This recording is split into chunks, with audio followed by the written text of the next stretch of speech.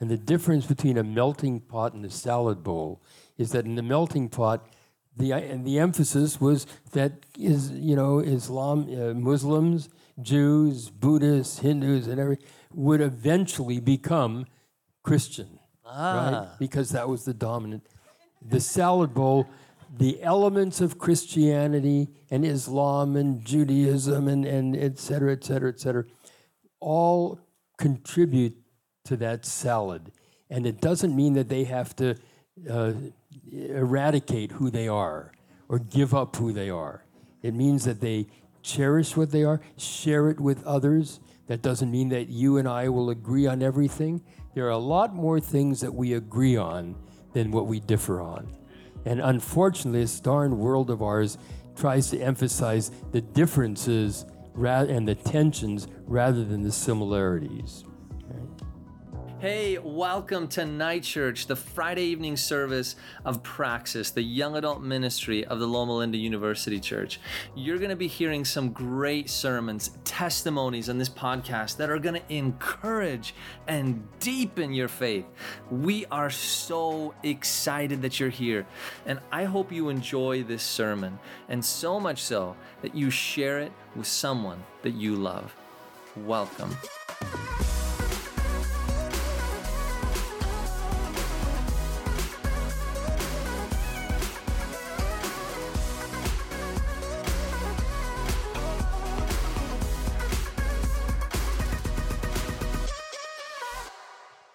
So tonight we have the questions for you, but before I get to the questions, I want to just allow our panelists here to just share a little bit about themselves, some of your background, and tell us something about maybe your fascination or in particular your hope and joy for this evening, what you hope maybe would occur with this panel discussion. So I'll just introduce myself very briefly, and then I'll refer to my left here.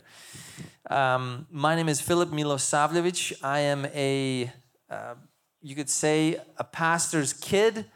I grew up in the Christian community for a very long time, but I didn't make a decision to follow in the footsteps of faith until I was 19 years old, where I made a decision to become a Christian, actually.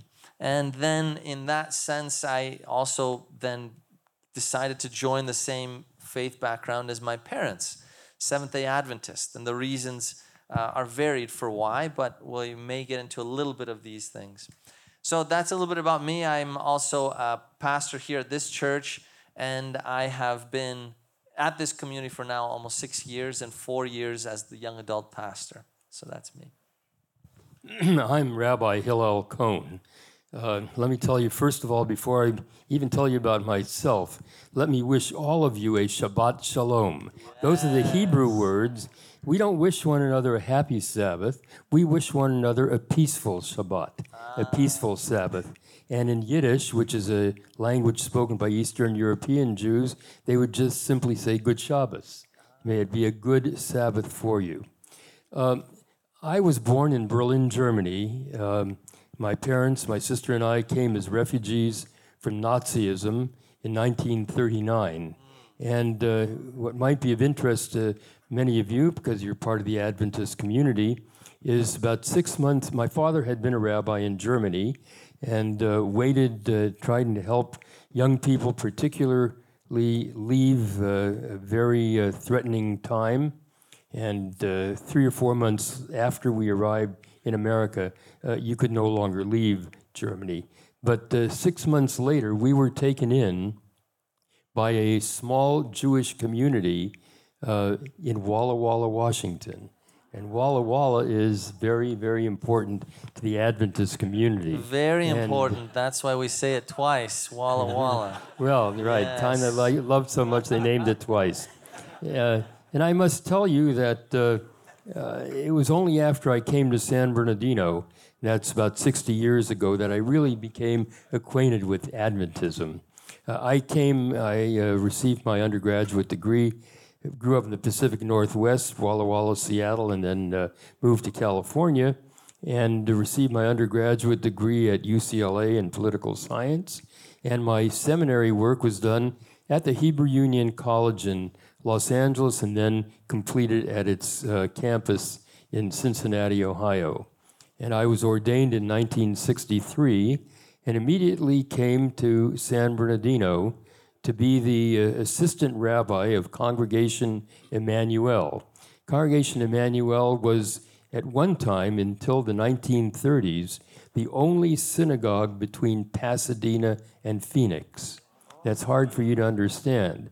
And the oldest Jewish community in Southern California was that of San Bernardino, where the first Jews came along with the Mormon pioneers. And I served as the assistant rabbi for 1 year and then became co-rabbis with my predecessor, Rabbi Norman Feldheim, after whom the Central Library in San Bernardino is named.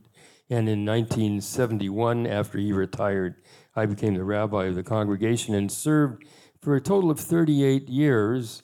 And I retired in 2001, but I have failed retirement twice, and I'm on my third retirement. After just a couple months of retirement, I was asked if I would help a struggling congregation on the other side of the San Bernardino County line 1 weekend a month, and I did that, little town called Las Vegas, Nevada. And I would have to go there 1 weekend a month, and did that for about 5.5 years. It was originally supposed to be for 6 months, and then served 10 years as a part-time rabbi in Palm Desert at the Sun City Jewish Services. But I have a long and wonderful relationship with the University Church, with Adventism in general, but particularly the University Church. And I told your pastor that one of the former senior pastors of the University Church, Bill Lovelace, was a dear, dear friend of mine. And I see you like Bill too. He dedicated you. I won't tell you a lot of things, but he and I played racquetball together at Drayson Center for a long time, and very, very special friend, and his memory remains a blessing. I am the Rabbi Emeritus of Congregation Emmanuel, which moved in 2010 from San Bernardino to Redlands, and right now is without a rabbi, and I have returned to serve them again. And is this the fourth time? This is my the fourth. Well, almost. And anyhow, and I've done a lot of things here with the University Church. I've taught classes here over the years, and Bill Lovelace and I did a series of programs. I think it was called Options on the International Adventist Network. So I've gone on too long. Go ahead.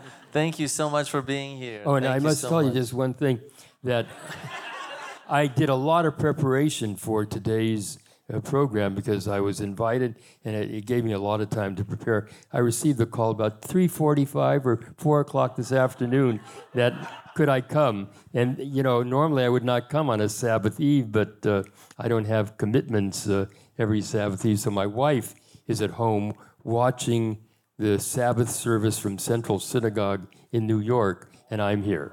Shabbat Shalom. Thank you so much. Thank you. My name is Khalid Bahijri. My students here call me Dr. B to make it easy. I'm honored to be here with you. I was born in Ethiopia. My parents come from originally from Yemen, a small country in the Middle East. I lived in Ethiopia for 18 years. And one of the very unique, I've been traveling quite a bit, as I'll tell you in a moment, but one of the very distinct things about Ethiopia is that I remember, you know, I come from a Muslim background, of course, but there were, you know, it's a very diverse community there in Ethiopia, very, very diverse. Addis Ababa, especially the capital city, quite diverse. Until today, I don't know if my neighbors were Muslims or Christians or maybe Jews. I have no idea.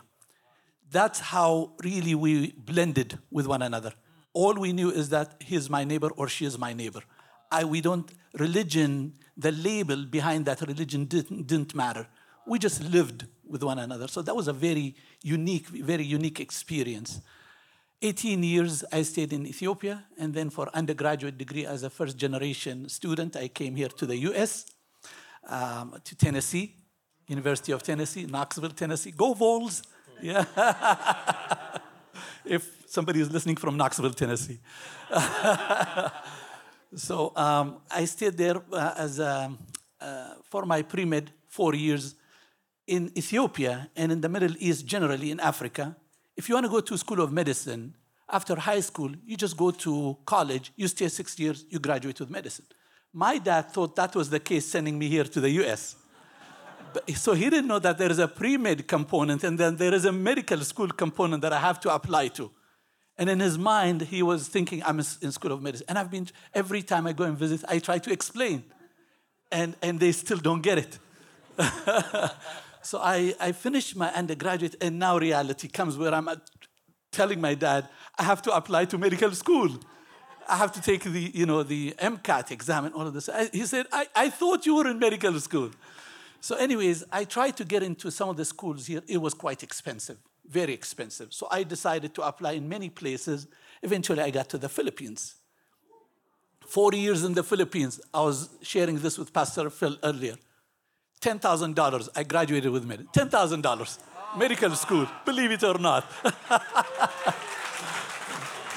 So that's amazing. That's a good deal. Your student loan would have been wiped out with Biden's recent announcement. 1 quarter, just pay it here, to Loma Linda, 10,000. But 40 years there. So anyways, so I decided, then I want to do my residency here. I couldn't get a visa to come back. So one of the faculty members said, why don't you just go for master's in public health to the US? Once you're there, then you can do your residency, study for your boards, and then residency. I thought that was fascinating. So I decided, okay, I'll apply. I applied to many places. Loma Linda University, thank God, accepted me. So I come here in 1999, and I'll share this story with you, how shocking it was initially when I arrived. LAX, 4 p.m., Friday. I had no idea about Adventists. Remember, my background is I just lived with people. I didn't know labels. So religion really didn't matter. I mean, I'm a very religious person, everybody in their own way, but how we label others really doesn't matter. Anyways, I come here 4 p.m., LAX. By the time I get here, it's sunset. Daniel's Hall. I'm trying to look for the guy that will show me the room. There's nobody there. Apparently, people were in the church here. I had no idea. I waited. Eventually, somebody showed up, and they show me the room. I get there Saturday morning. Of course, dirty clothes. I need to wash all this stuff. Looking for the laundry. There's nobody there. I'm going to live with these clothes for quite some time. So I decide, the market is very close to Daniel's Hall. I'll just go to the market where there is no single car. It's closed. But then on the website, I remember the one distinct thing that I really loved, because I used to be cross-country runner in Ethiopia. So I'm thinking of the Drayson Center. I'm just going to go there and have a blast at this facility.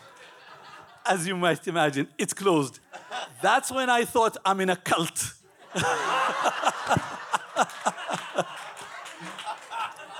But I'll tell you, I've been in Loma Linda University for 20 years now. It is one of the most amazing experiences. I remember when the event of 2001 happened, September 11. I remember very well. And the university came and they provided all the support. Dr. Hart and others provided the support. And they said, we're here with you, don't worry, and so on. And they were asking me, what do you like about Loma Linda? What is it so distinct for? I said, it is the closest that I can live my Islamic faith. It's really that close. It's really, the meaning, the values, the compassion, all that I speak with in my own faith at my mosque is exactly what we experience here. So it has been an amazing journey, 20 years. I'm a faculty here I was teaching at School of Public Health after I graduated from a master's and a PhD program. I taught there for about 16 years. And then now in School of Pharmacy for 4 years, I'm a faculty there. I teach biostatistics and epidemiology and pharmaceutical calculations. In terms of my Muslim community, we have a mosque that we recently have built. We started building. You probably have seen it, a very unique kind of cubicle structure on Beaumont and Nevada, just that intersection after the railroad. That's our mosque. You're more than welcome to join us anytime there. I'm on the board of directors there, but just a volunteer there serving, just like I serve here, my beloved community here. When it was finishing Ramadan, you guys had this amazing festival there. I wanted to come and join at that time.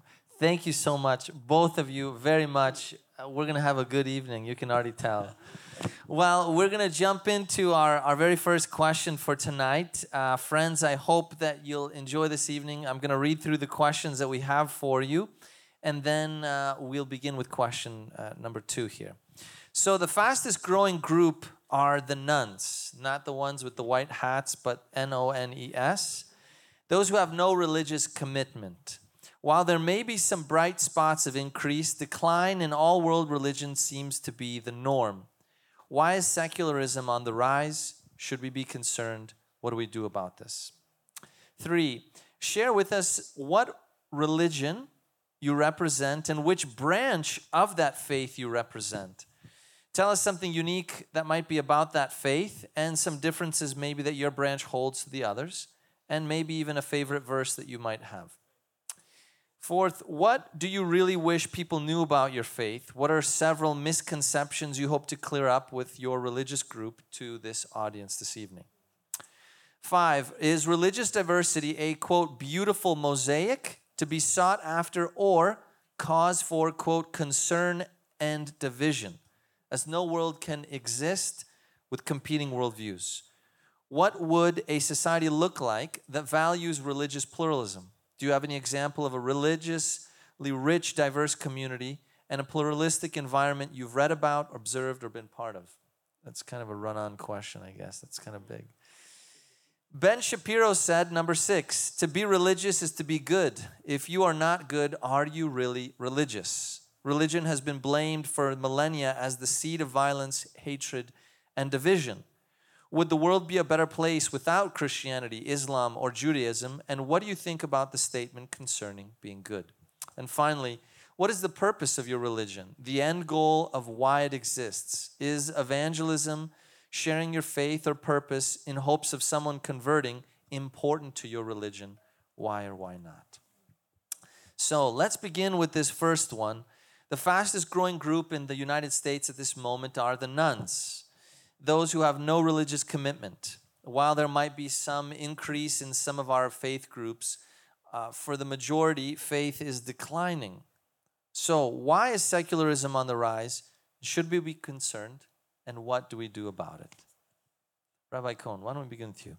Well, let me simply say that I don't think that the failure to be part of a religious institution can be equated with not being religious. There is a great deal to being religious, and that is taking part in the world, helping to make the world a better place. You don't have to do that necessarily through a religious institution, be it through the Islamic mosque, through the synagogue, through the church, whatever. There can be people who are very religious, but not affiliated with a religious community.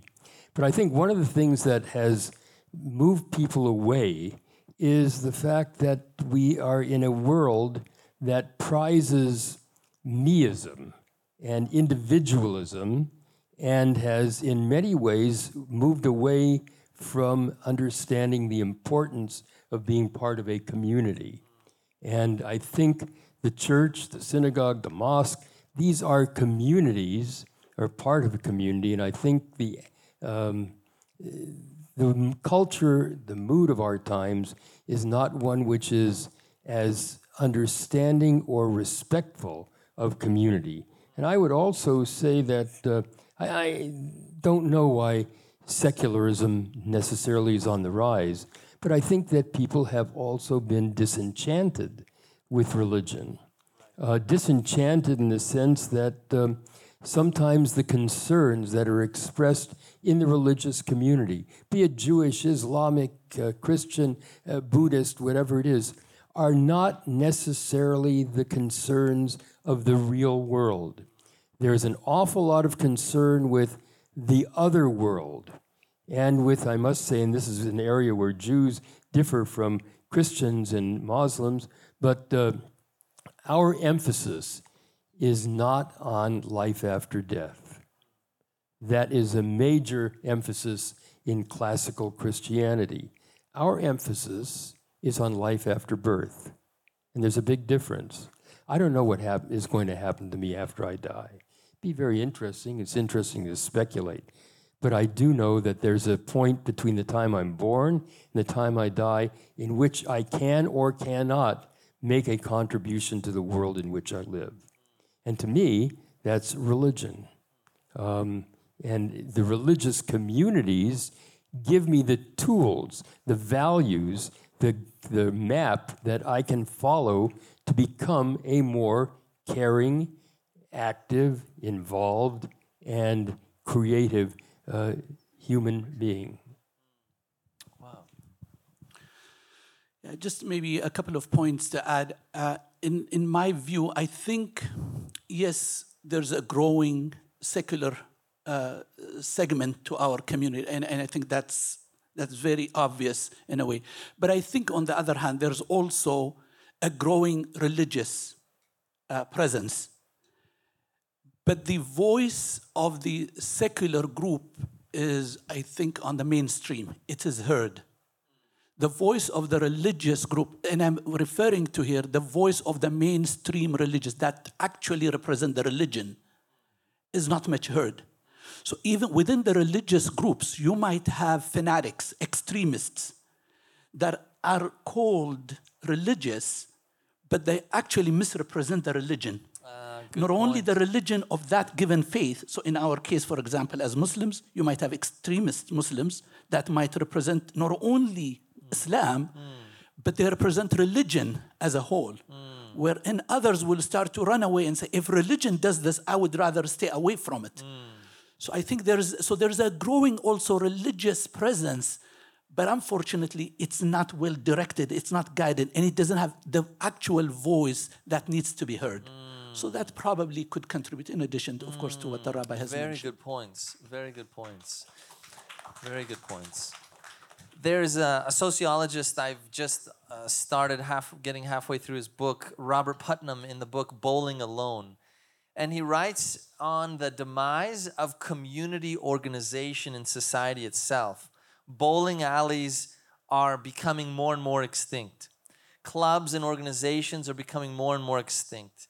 Churches are finding themselves on the margins in some ways. And so this idea of me-ism has occurred in such a way that we have broken down community, but it's been for not our betterment, but for our worse, as community organizations, clubs, and gatherings begin to cease.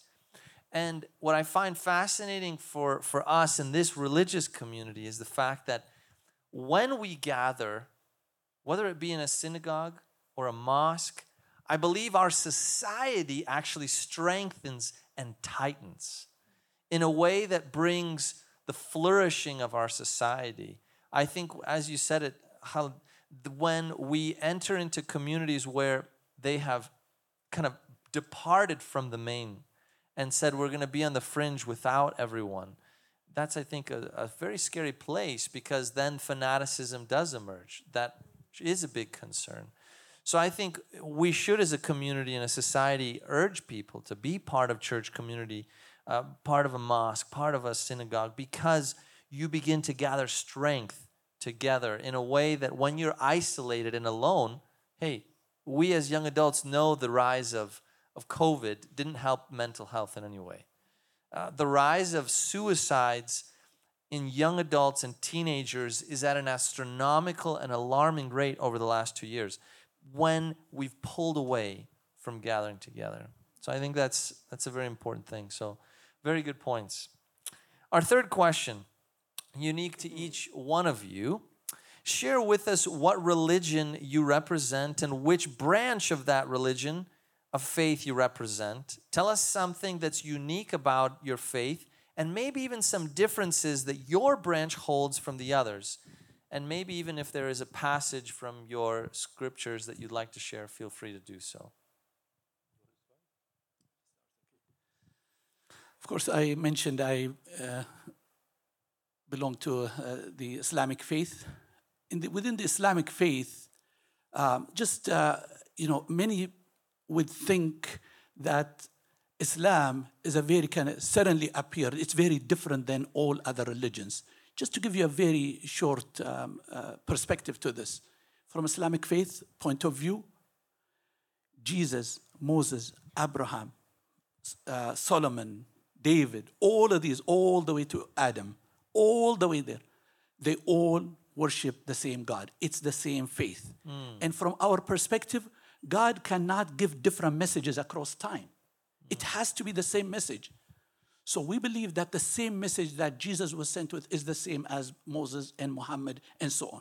So that's a very unique kind of perspective to highlight, to give you kind of an insight of the faith. So in other words, it's a very simple thing that God is one. He is the only one. He is the creator. He is the all-knowing. All the values that we know even within Christianity or Judaism about God. But in that he is distinct than everybody else. So Muhammad might be special, but there is no way he would reach the level of God from Islamic perspective. Similar perspective about Moses or Jesus or David or Solomon, and they're all prophets. So that's kind of a very distinct kind of perspective to Islam that might just clarify, Islam suddenly showed up about 1400 years ago. No, it traces itself all the way back. So it's inclusive in a way of everybody else. You cannot nullify the ones that have come before, because God doesn't just suddenly show up at certain time and choose a certain people and say, these are the ones, everybody else is excluded. It's inclusive in that sense. So that's a very kind of, maybe we'll go through other aspects of the faith later on. But one of the fascinating aspects of the faith, there is the Quran is 114 chapters. There's one very distinct verse within the longest chapter, the first chapter. It talks about God, the uniqueness of God, and nothing is to be associated with him. The verse goes in Arabic, and of course I don't want to say it here because you won't understand anything from it. But what's very interesting, after talking about God in the most profound verse in the Quran, the verse immediately after it that comes says, La ikraha fi din. There is no compulsion in religion. So even though God talked about himself in his unique ways, who he is and so on, but then immediately says there's no compulsion. In other words, others might have their faith. This is our faith, but you cannot force others into this faith. So there is no compulsion in religion. And I think that gives a little bit of maybe insight to the faith, in that there is a lot of inclusiveness in it, and understanding that there are other faiths. Jesus and Moses and Adam and all of these were prophets from the same message, the same lineage, the same beliefs. Muhammad, when he brought Islam, was the same message through Angel Gabriel that came to Jesus, Moses, and so on. So that kind of gives a very brief insight, and then we can go more later on. Some people here may be a little bit not as versed in the community of Islam. When you say Islam, does this represent kind of all Muslims are the same in that sense, or are there differences? Can you just briefly explain some of those differences? That's an excellent question.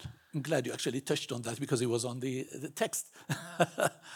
The Islamic faith, in terms of the core beliefs, are all one. In terms of the core beliefs.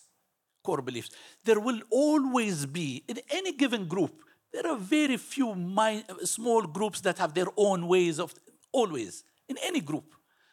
But for the most part, Islam has two main branches. For the most part, what's called the Sunni and what's called the Shia. The Sunni is the mainstream, the Sunni. It's the majority of the Muslim world are the Sunni kind of background. And then you have the Shia. So the main distinction there is not on the core beliefs that I just mentioned. No. So the core beliefs are the same. Believe in God, believe in the message of Muhammad, believing in the message of all the prophets, believing in the Quran, believing in the hereafter. All of this is the same. What happened is there was a political difference in terms of after Prophet Muhammad's death as to who becomes the successor. And people had differences of view.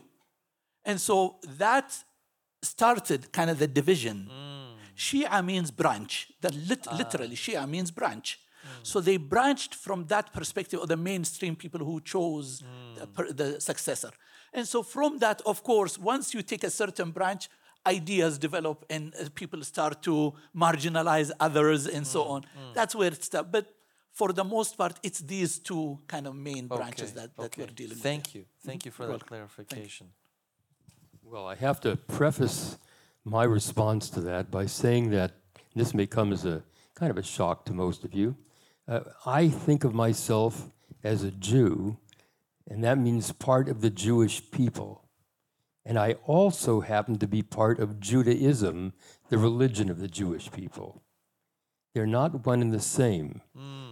And that's hard for Christians and Islamic to understand, because I am not part primarily of a faith community. I am primarily part of a people. There are approximately 18 to 20 million Jews in the world. We're a very small number of people, right? And you can divide that between those who think of themselves as Jews, part of a people, and those who subscribe to the religion of the Jewish people. That means that the Jewish people is influenced by the religion, but not all Jews really subscribe to the religious dimension of the Jewish people.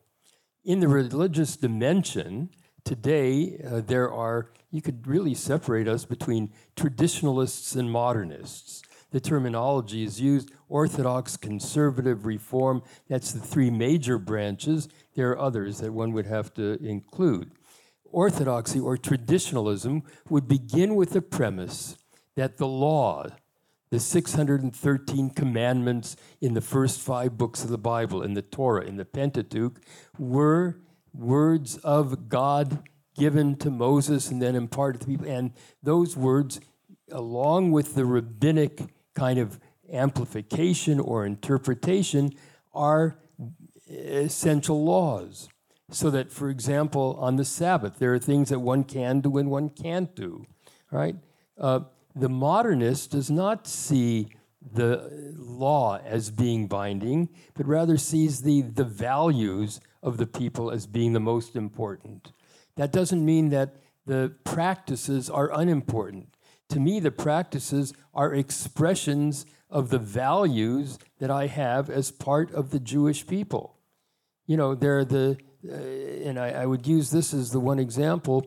There was a great Jewish thinker of the 19th century, Samson Raphael Hirsch, who once said, "The catechism of the Jew is the Jewish calendar." Isn't that interesting? So the Sabbath is the most important of all Jewish observances, but there are many ways to observe the Sabbath.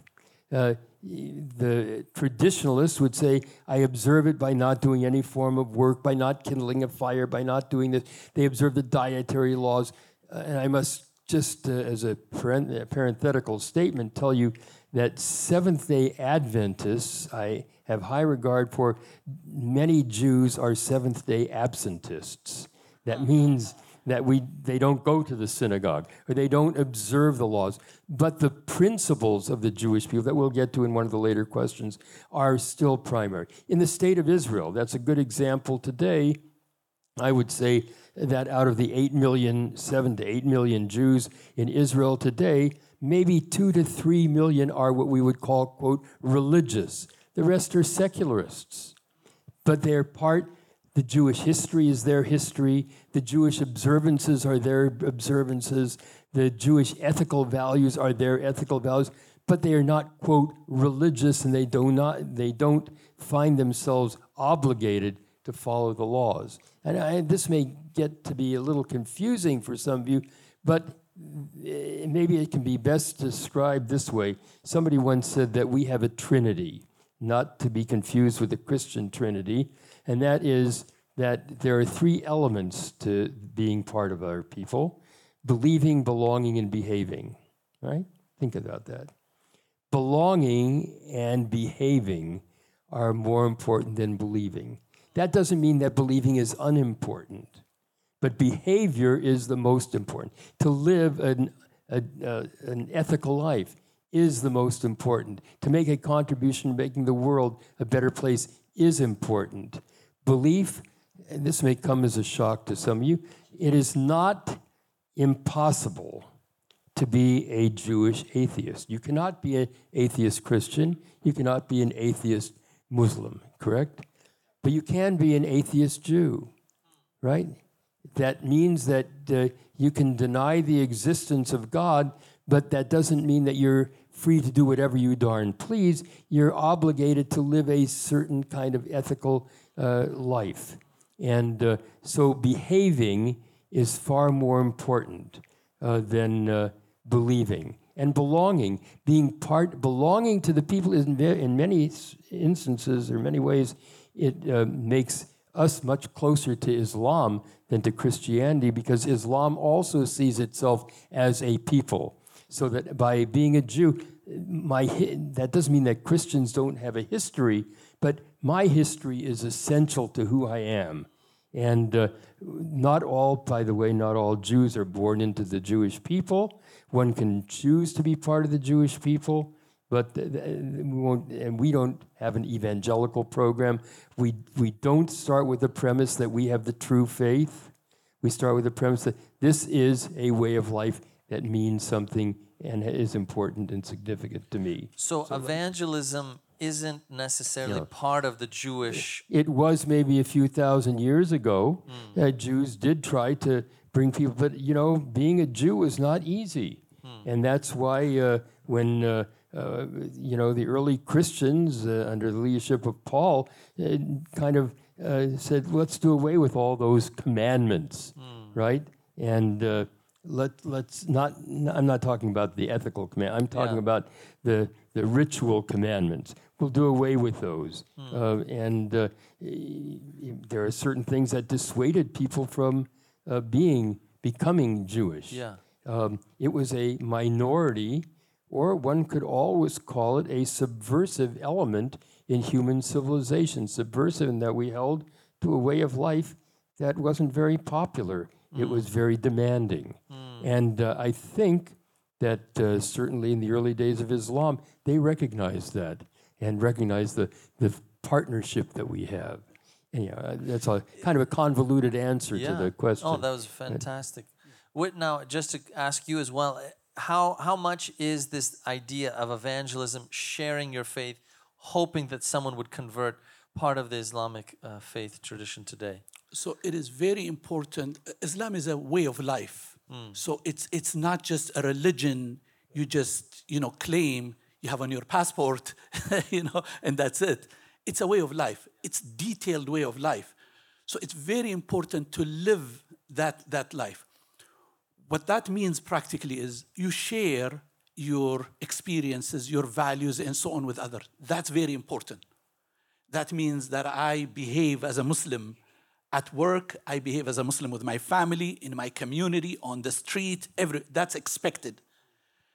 And it's important that you, as you reflect and live that you reflect the values of the religion and not just being a good person. So that's very important from Islamic perspective. Having said that, I refer back to the verse that I mentioned earlier. There is no compulsion in religion. That's very ingrained in our... So the idea that a person converts, that's not at my hand. I don't decide if a person converts. I don't have any way to force that onto others. But if a person decides and sees our way of life and says, I would like to convert, at our mosque almost on a weekly basis, we have one or so that come to convert. That's a choice that people have.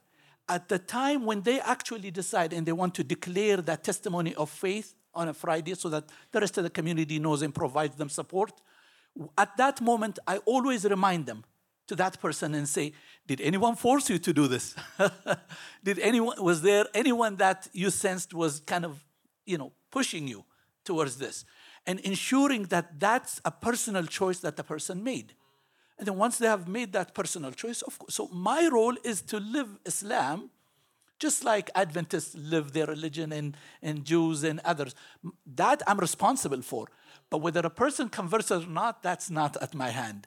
I don't seek that a person, I'm interacting with them so that they convert. That's not my business. If God wants to guide and they decide to convert, that's a choice that they have. Yeah. Can I just, because part of that question asked if we have a verse to share, and it's interesting, just by coincidence, there is in Jewish practice, we read a portion of the Pentateuch, of the Torah, each week of the year. So from the beginning of Genesis, and we start that in October sometime.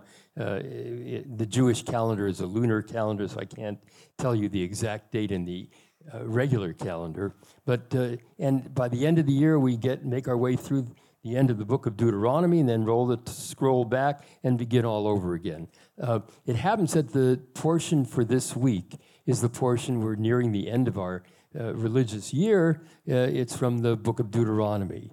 And it's in this week's portion that will be read in synagogues tomorrow around the world that you find in the 18th chapter, the 20th verse, what to me is the most important, one of the two most, but I'll call it the most important verse of all of the Torah, of the Pentateuch, and of Scripture. So what is it? In Hebrew, it's tzedek, tzedek, tirdof. Justice, justice shall you pursue. Not just justice shall you pursue, but real justice. Just means to just ends. There's a lot of ways in which one can interpret it, but the pursuit of justice is, to me, the most fundamental religious act I can engage in. Wow. Now, when you say justice and pursuit, It has a lot of dimensions. Yeah.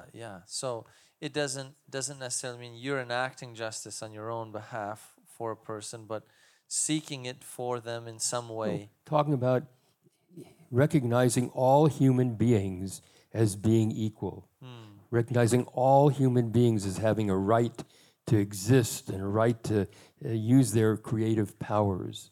Just creating just societies that will not tolerate things like racism, that will not tolerate things like intolerance or prejudice, that will not tolerate the kind of distortions of justice that we see even in our own country today. The deprivation of rights of people, Yes, good. including voting. Professor B, tell us, what do you really wish people knew about your faith? Maybe some misconceptions that you hope could be cleared up, that you might share about your religious community to us. That's a long list. I'll choose one.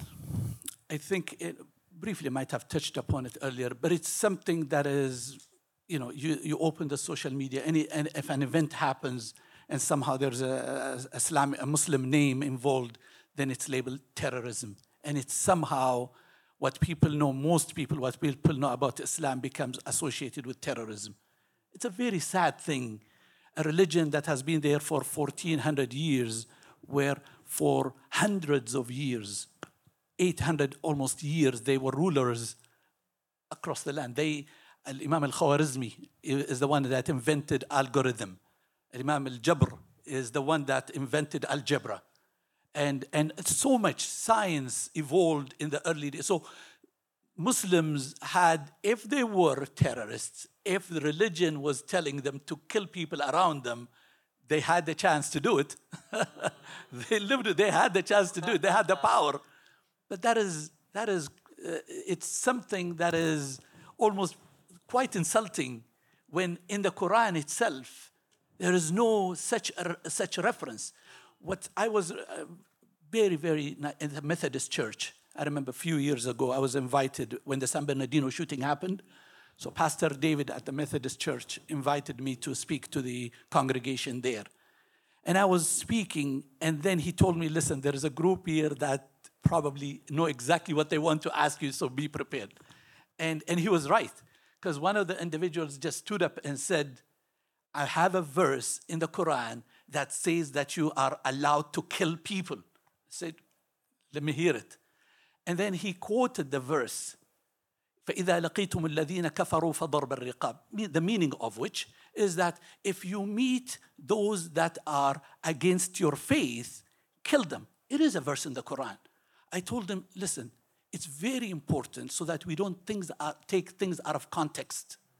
The Quran is a book that doesn't have hidden files that nobody has access. Everybody has access to it. It's a way of life. It talks about politics. It talks about what happens in the home. It talks about how you should be dealing with people on the streets, justice. It talks about wars. This verse that you just quoted, if you go a few verses back, and I happen to memorize that portion of the Quran, I recited that, and I mentioned to him that the verse specifically is saying that if you're in the battlefield, those were the earlier verses that were not quoted. If you're in the battlefield, show courage, fight for yourself, defend others, stand for justice. That's what the verse was saying. Don't retract and let people kind of take advantage of those that are not able to defend themselves. Fight for others. What's wrong with that when we talk about patriotism and we talk about our country and people that defend our country here? So what's wrong if I'm there to stand for my religion or stand for those that are in need and defend them? So Islam comes and says, if you face such a thing and you're in the battlefield, don't retract. Be courageous. Fight back. That's what it's saying. To take that out of context and put it in such a way that anywhere you see people, kill them, is nonsense. It's really nonsense. I'll quote for you a verse that I also happen to memorize. Yeah, thank you. I also want to quote for you just one verse because it's very important.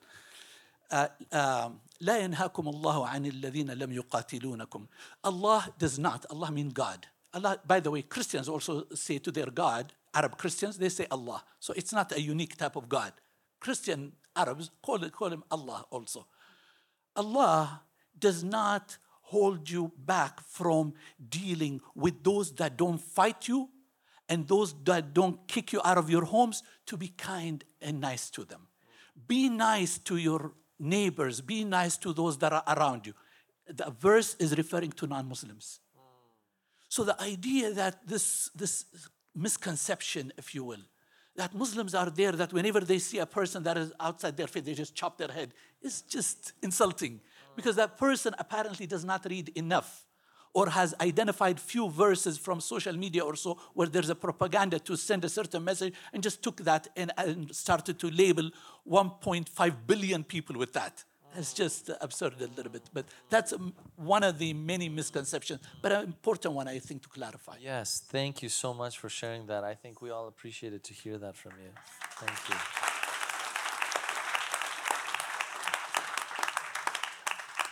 Rabbi Cohn, I would ask you the same question as well. Is there a misconception you would hope to clear up this evening? Well, I think I may have mentioned a couple in passing. One is that the misconception is that you have to believe in God. Many Jews, of course, do. And I find the belief in God to be a very important part of my life, though I may understand God in a much different way than somebody else does. I see God not as the divine revealer, but actually as the my hope would be for myself, my children, my family, my community, to become God-like, to become more moral, more equitable, more just. I should have, in passing, just also mentioned that when I said traditionalist and modernist reform, I happen to be a Reform Jew. That's the more liberal of the Jewish groups. But there are, by the way, there are humanist Jews who do not believe in God. There are Jews who are Jews primarily as Zionists, who are primarily concerned with the upbuilding and the maintenance of the state of Israel as a Jewish homeland, and there are, all kinds. So we also have some pet phrases, that Jews are fond of asking questions and of arguing with one another. There are, there's the phrase that wherever you have two Jews, you have three opinions. And the only thing that any two Jews can agree on is how much the third Jew should give to charity. But I do want, in terms of misconceptions, I said this in passing, we do not believe ourselves to be the true faith. And the experiences that Jews have had over the last few thousand years under, unfortunately, Christianity and also Islam, but primarily Christianity, I must say, foisting on us the requirement that we become Christians and not be able to maintain our Jewishness is something that made Jews, very, very uncomfortable, to say the least. The Crusades were not easy times for Jews. Yeah. And, I may find that the Jewish experience is the most meaningful to me. I cannot say that it will be the most meaningful to everyone. I have difficulty with those who tell me that their way of believing is the only way to believe. And unless you believe my way, they'll say, you are lost, you are a sinner. I want to just share with you something that I thought I'd bring after I received the invitation to be here. A couple of things that might be interesting. Somebody once said that one of the differences between Judaism and Christianity, and it would also, I think, pertain to Islam. Judaism is man, and I don't mean man in the man woman, but let me use that term, is man fostering rather than man flagellating. We do not find that we need to condemn the human being. And in many ways, that is part of classical, I won't say all, but classical Christianity, and that for us, and I'm going to just quote this, the person who wrote this says, that we attribute to man original worth, not original sin. That's a great difference between classical Christianity and Judaism. We approve a robust rather than a puritanical sexual life, but insist that it be characterized by fidelity and integrity. Our ethics are deed-centered rather than creed-centered, and it's healthily aggressive in the face of evil rather than passive or permissive, and we don't turn the other cheek to sadism. We insist that guilt feelings must be related to untoward behavior rather than to the violation of some ecclesiastical principles. So let me, I see our time is really short. Yeah, thank you. If I were to just say a couple things, just really briefly, misconceptions, many look at the work of Ellen White in our denomination in Christianity as being equal to Scripture in authority of the same sense as it is our Scriptures. That has been a misconception. If I could just state, that isn't what we believe. We believe that she is a woman who was held in high regard, as many would say, a prophet in our community. And she and her writings were very helpful in founding Loma Linda itself, actually. We wouldn't be here without Loma Linda being envisioned in her visions for this being a place of a health center for the world. So that's a really important one. One other things maybe that I would say that relates to our conversation is that in the Adventist community and Christianity in general, we don't have three gods, but one. And this is a very strange reality that we talk about God, the Father, the Son, and Holy Spirit. But I think the problem is we've given human terminology to a divine mystery, we would call it. As water is one in essence, H2O, it carries three unique forms as a gas and a liquid and a solid, yet you wouldn't say it's no longer H2O. It is one in form, or one in essence, but carries multiple form. Jesus is the same God as we call the Father. Jesus is the same God that we call the Holy Spirit. It is one. So that's the only thing I would add to that. And we look at maybe one of our last questions here that we can tackle before we'll just take 2 or 3 questions from the audience if you'd like to come and forward. Ben Shapiro said, to be religious is to be good. If you are not good, are you really religious? Religion has been blamed for millennia as the seat of violence, hatred, and division. Would the world be a better place, actually, if Islam, Christianity, and Judaism didn't exist, then what do you think about this quote about being good? Well, a very quick response, and that is, what do you understand to be the role of religion? One of the great Jewish thinkers of the 20th century, Mordecai Kaplan, said it, I think, quite well. The real role of religion is to educate the conscience. And often religions fail to do that. The education of the conscience to be a decent human being. And what would be the role of, the Jewish people in the world? There's a Hebrew phrase called tikkun olam, that the world is in need of repair. And our constant mission is to repair the broken places of the world. And that does not just talk about countries or communities, it talks about brokenness in individuals as well. We have the word that I used at the very outset when I wished you a Shabbat Shalom, the word peace. The Hebrew word, and it's very similar to salam in Arabic, comes from the root which means whole or wholeness.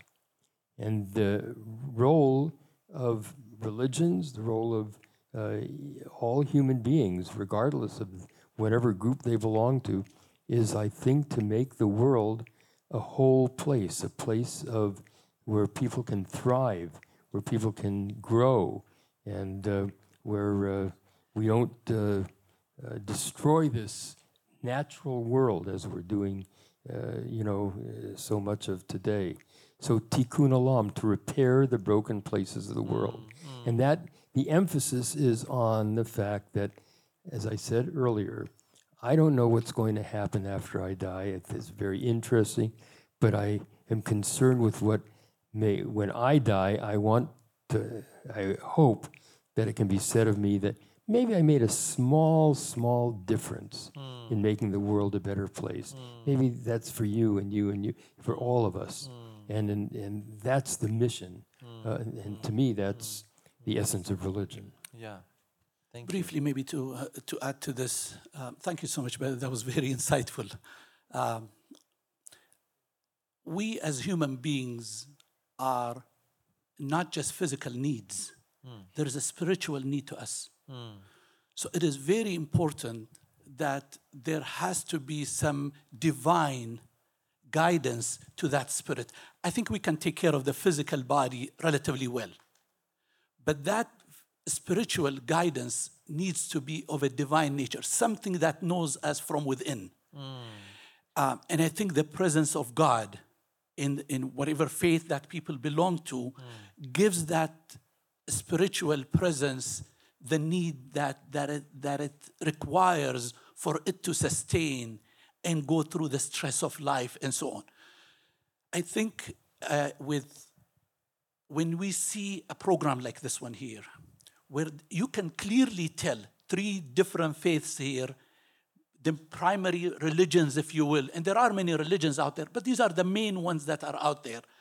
We were able to find a way of dialoguing, find common values, and I think if we embrace this spirit, go to our own communities, not just because we're in a program here and we're just nice to one another, but the same messaging could be given in our small groups. Earlier you talked about that small group thing. That's how we really develop. And I really believe that. You take a small group of people, youth, if you will, in my own mosque, and educate them in these very core concepts that is very important, that religion is part of our faith.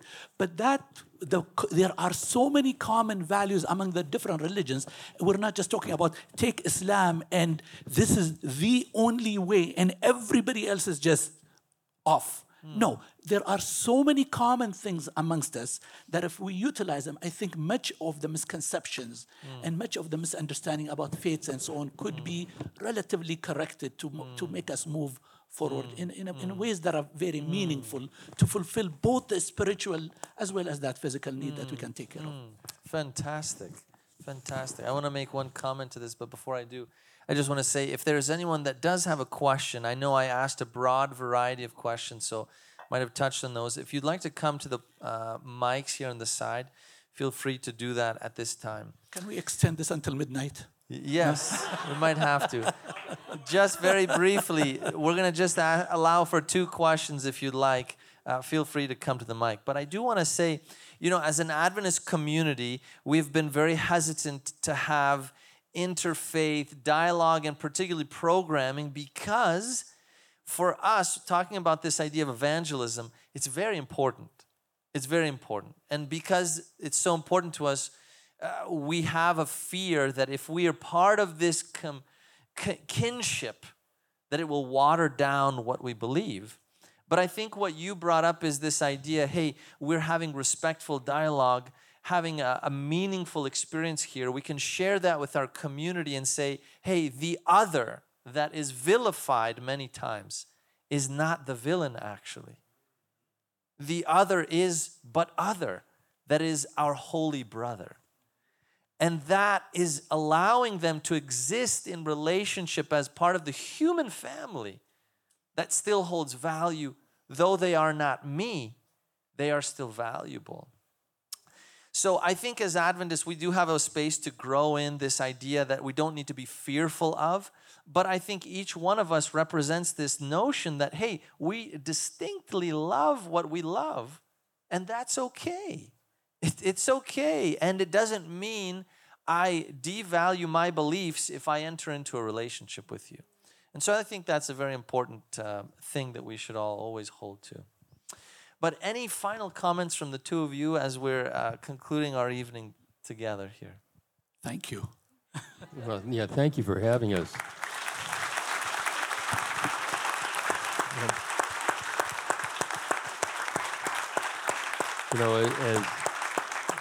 As I received the invitation this afternoon, I was delighted to be here. My more traditionalist or Orthodox Jewish brothers and sisters would not accept my being here tonight because I had to drive here and et cetera, et cetera. But to me, it's as sacred an observance of the Sabbath as I would observe anywhere by being here and by helping people understand.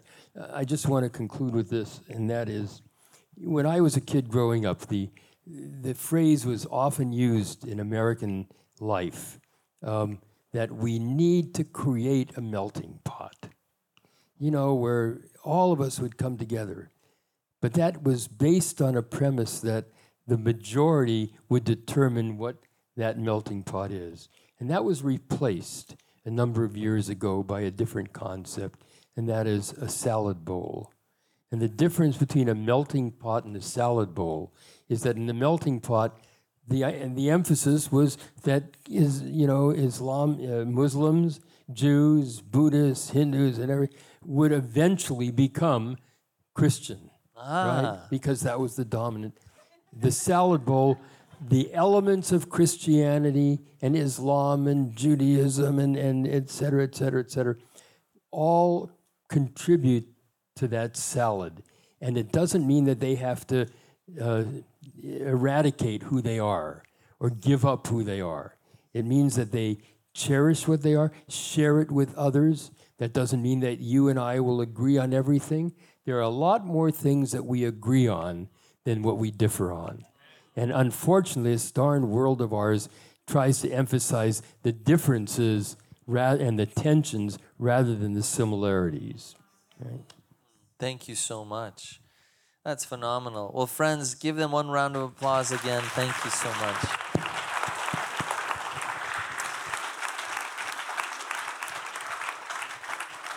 As we step off the stage here, you two may have a seat. Thank you so much.